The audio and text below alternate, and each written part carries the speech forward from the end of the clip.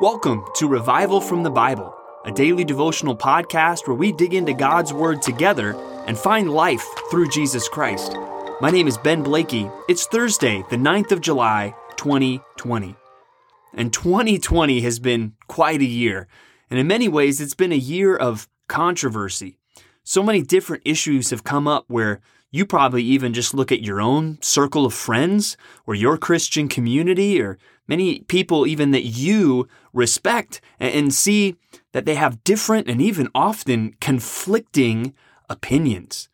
I mean, let's go back to March when the COVID situation was really picking up steam and things were beginning to close down. And you probably saw people that you knew saying, wow, we are taking this way too seriously. While you maybe saw other people, even your church or your Christian community saying, we're not taking this seriously enough, guys. And many of those disagreements or opinions might even persist to this day with other issues pertaining to what's going on. And then fast forward from March to events that have happened in the recent months regarding race, equality, and justice in our country. And hopefully as Christians, we should all agree that everyone, regardless of skin color or background, deserves equal justice, dignity, and respect as a human being created in the image of God. But you've probably seen people you respect expressing differing opinions and ideas on how to make those things more of a reality in this country, with some people saying this would be the most helpful thing and others saying, no, I don't think that's a good idea. Here's something else. Well, how should we handle disagreements and conversations about controversial things? And that's where God's Word is going to give us some clear instruction today, especially as we look at Galatians chapter 5 and verses 1 through 15. Galatians chapter 5 and verses 1 through 15. And it's going to tell us something that we clearly need to be doing. And it's going to warn us of things that we need to avoid as Christians, especially doing with one another, other Christians, especially Christians in the community of our local churches. Let's just pick it up in verse 13 where it says, "For you were called to freedom, brothers, only do not use your freedom as an opportunity for the flesh, but through love serve one another. For the whole law is fulfilled in one word, you shall love your neighbor as yourself. But if you bite and devour one another, watch out that you are not consumed by one another." So we see there the positive. It says, no, through love, you should serve one another. We also see the negative where it says, hey, you need to watch out. You need to watch out because if you bite and devour one another, you're going to be consumed. You could destroy each other. You could destroy your churches. Now let's get a little bit of context from this because this maybe seems like a different gear from what we have been reading in Galatians, where it's been really talking about salvation is by faith, not by works, not by ceremonies, not by circumcision, not by any of these things. And at the beginning of the chapter, he's making that point again, that even, hey, if you've put your faith in Christ and you've been set free through Christ, you don't need to go back and keep all these ceremonies and rituals. Instead, he says, verse 6, "For in Christ Jesus, neither circumcision nor uncircumcision counts for anything, but only faith working through love." So he's saying what's going to cause you to grow as a Christian isn't ceremony and ritual, it's faith working through love. And then he gets to the practical outworking of that in verses 13 through 15, where he's saying, hey, you need to love one another and serve one another and not be fighting with one another.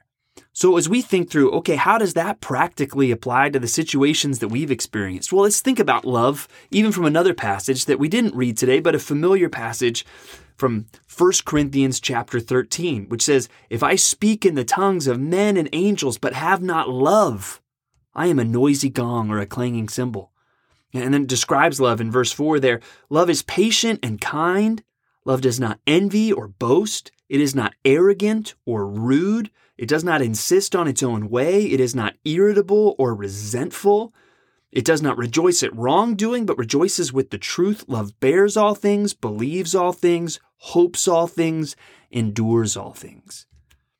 Someday, 2020 is going to be, a date in the rear view that we look back at and say, wow, that was a wild ride. But I think we need to look back and realize, I think from God's perspective, we need to look back and not just think, hey, how did I handle the different situations I went through that year? We need to examine, how did we treat people that year? And did we love one another as God would want us to? Because if we don't have love, it says we're nothing. So here's some practical things I think we should be getting out of today's reading there from Galatians 5 in the context of everything that is going on around us. Even as we think through the description of love in 1 Corinthians 13 as well, that we see that love is patient, love isn't irritable. So one thing we need to check our own hearts is that we need to not get too easily frustrated by our circumstances. And that's something I know I've had to deal with many times this year in the midst of all the disruptions. I need to keep my eyes focused on the Lord and not just getting frustrated by the things going on around me. So we need to not get so easily frustrated by our circumstances or so easily offended by others. I think something about love for other people, even love that Christians should have for one another, is that love gives us something of a thick skin. We're not so easily put off and offended by something that somebody else says. And what a shame it would be if we had strong Christian friendships or Christian community that broke down because we were too easily offended when somebody else said something that we didn't agree with. And one way we can do that is by believing the best about somebody else instead of assuming the worst. That when somebody maybe says something that you don't fully agree with, or something that maybe they share a different perspective, that instead of assuming the worst and judging that person's intentions, judging that person's motives, judging that person's intellect, maybe we assume the best and we try to know more and try to understand more of why they think what they think and why they're coming from wherever it is that they're coming from.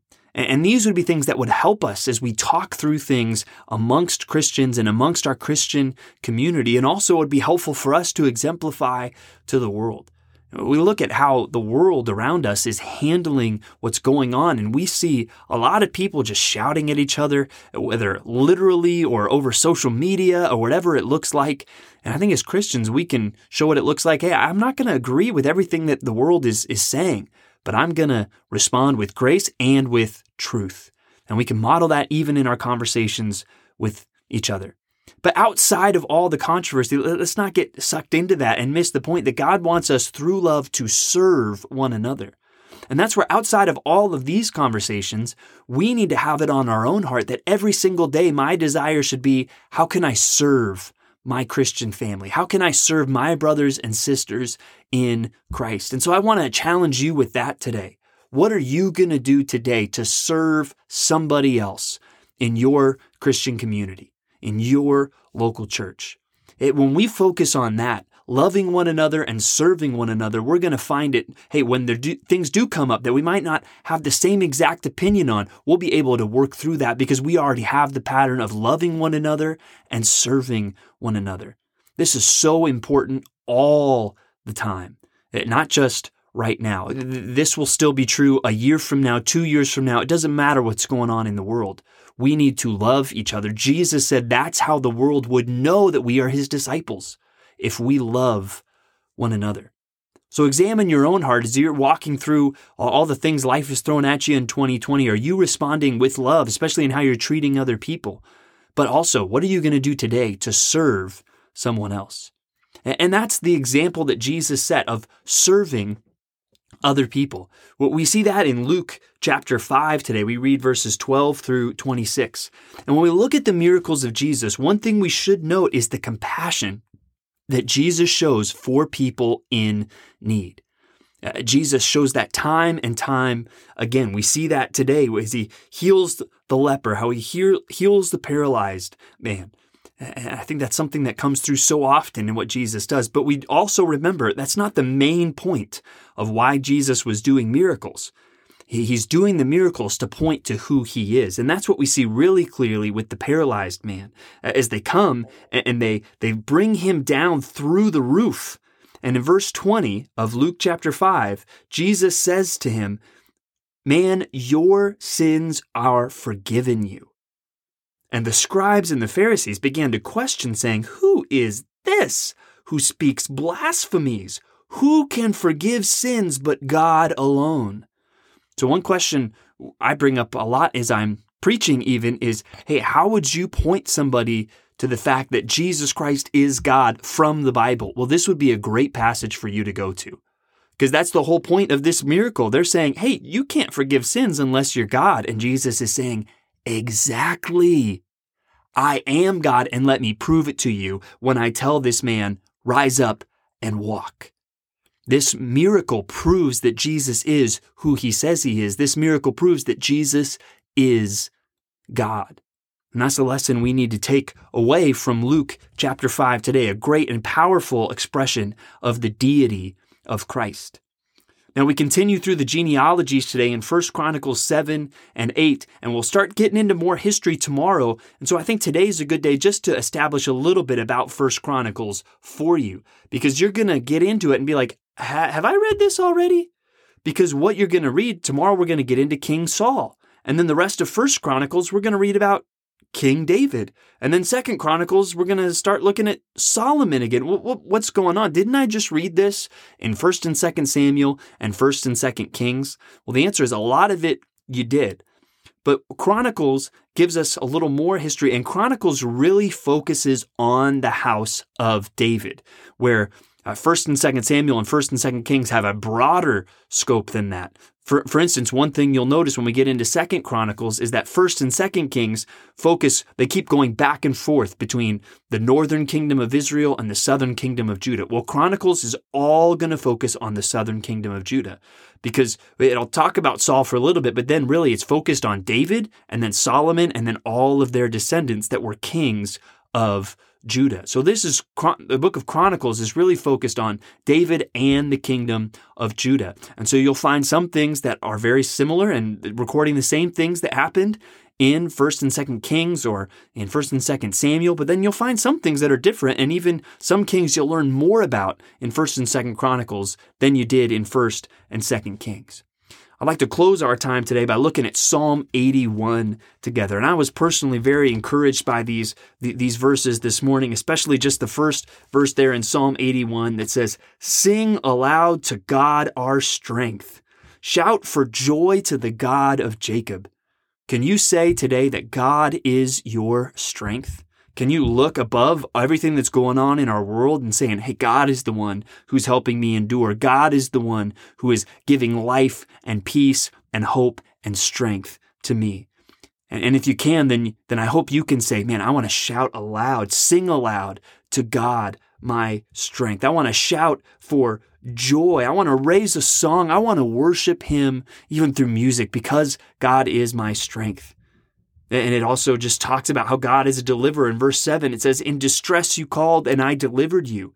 I answered you in the secret place of thunder. I tested you at the waters of Meribah." Now, it's getting into the Israelites going through the wilderness, but there's that idea that he delivered them. And how many times can we see that God has delivered us? And we need to look to him. Verse 10 says, "I am the Lord your God who brought you up out of the land of Egypt. Open your mouth wide and I will fill it."